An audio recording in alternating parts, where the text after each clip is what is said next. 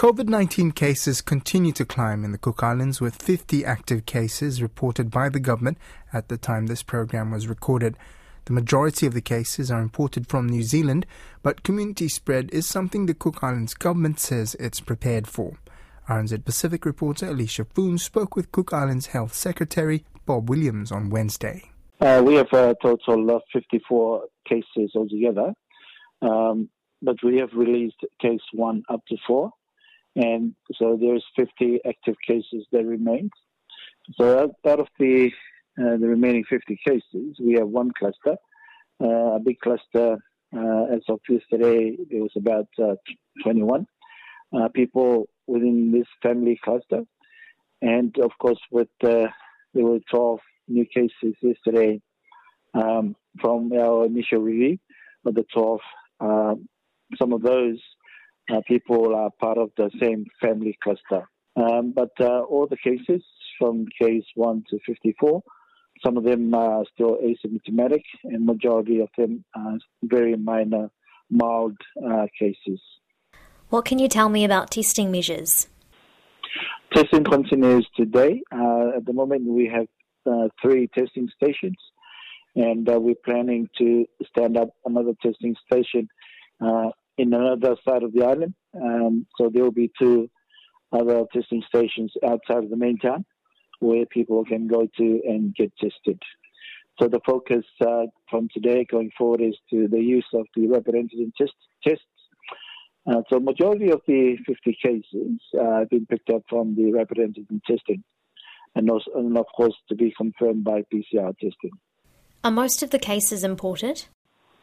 Most of the original cases are imported, but I think there's a few unrelated cases, which we are still determining the source of the infection.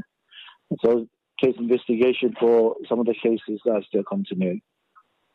Yeah, so the big family cluster is an imported case, and aside from this, there's another 4 imported cases.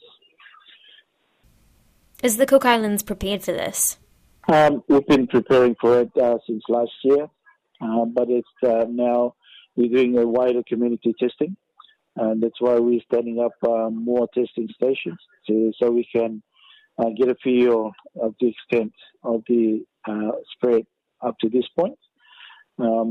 So the testing of the next couple of days will inform us of the extent of the spread up to now. Will travellers from New Zealand be able to use rapid antigen tests instead of PCR, which requires a timestamp on their results? That's caught a lot of travellers out. It's under discussion now. There is a process that we have to go through before we can put that into effect. So the thinking going forward is to use rapid antigen testing in Auckland, as cases in New Zealand also escalates. When a rapid antigen test can be undertaken before boarding the flight. Yeah, so the same applies here. At the moment, there's no expectation to do further tests on arrival, but we encourage people to monitor their health and also get tested. Is there anyone in hospital or ICU? No. It's all in the homes now. As I said, majority of them are just very minor symptoms. In fact, some of them recovers after a day or 2 with headaches, and that's about it.